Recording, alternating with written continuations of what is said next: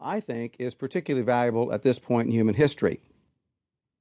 Now, manifestations of religion are in evidence all around us all the time.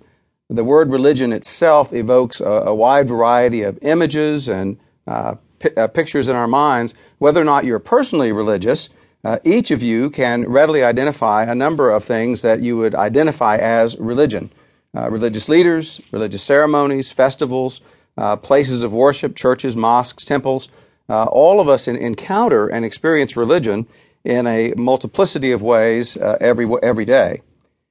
In addition to these visible outward manifestations of religion, a closer look at most societies reveals the ways that major religions have been shaped, how the legal and moral codes and ethical codes of conduct in societies are framed and shaped by religion.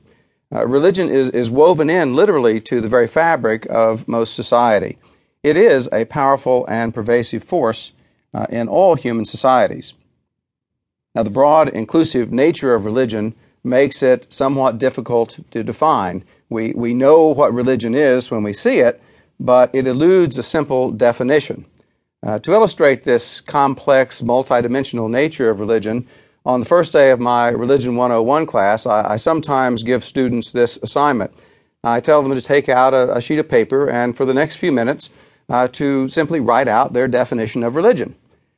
Interestingly, the same thing happens almost every semester. The students, after scurrying around to get a notebook out or a piece of paper from their backpack, they put pen to paper, and then there is this awkward silence and looks of puzzlement on their face. Many of them will even avoid eye contact with me. Clearly, they know what religion is, but most of them seem surprised, even embarrassed, by the fact that they can't articulate a cogent definition. The very difficulty of defining religion speaks to something of its complexity. It is a multi-layered, inclusive phenomenon. Let me give you 5 definitions of religion. There are many that we could choose from, but I want to give you 5 definitions to illustrate the complexity and some of the dangers of reductionist approaches to defining religion. Philosopher Immanuel Kant described religion as the recognition of all our duties as divine commands. Sigmund Freud, the famous psychologist, father of psychoanalysis, described religion this way. He said, "Religion is comparable to a childhood neurosis." Now, these 2 brief definitions are inclusive, but they are far from adequate. Kant links the divine with all of our duties. In the process, he's identifying the moral dimension of religion, but he seemingly reduces religion to this moral function for individuals. Freud, on the other hand, however, wants to see religion as something that is inherently false, and he seeks to explain what religion is, that it's an infantile phenomenon that simply should be overcome. Theologian Paul Tillich said this of religion.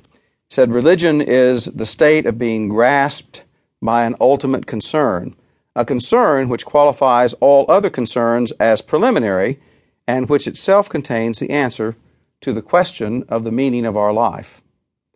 Paul Tillich goes on and talks about what he perceives to be at the very heart of religion, and it makes it so powerful and so compelling.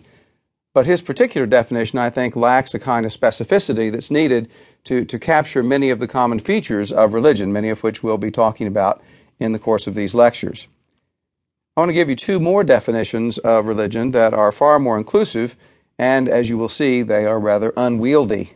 It's very easy to see why students in Religion 101 or listeners of this to this lecture would be hard-pressed to come up with such a definition on the spot. The first one is by social anthropologist Clifford Geertz. He writes, "Religion is 1, a system of symbols which acts to 2, establish powerful, pervasive, and long-lasting moods and motivations in people, by 3, formulating conceptions of a general order of existence, and 4, clothing these conceptions with such an aura of factuality that the moods and motivations seem uniquely realistic." Quite a mouthful. A 5th definition comes from the Columbia University Press Encyclopedia, and it goes like this. Again, it's a bit long.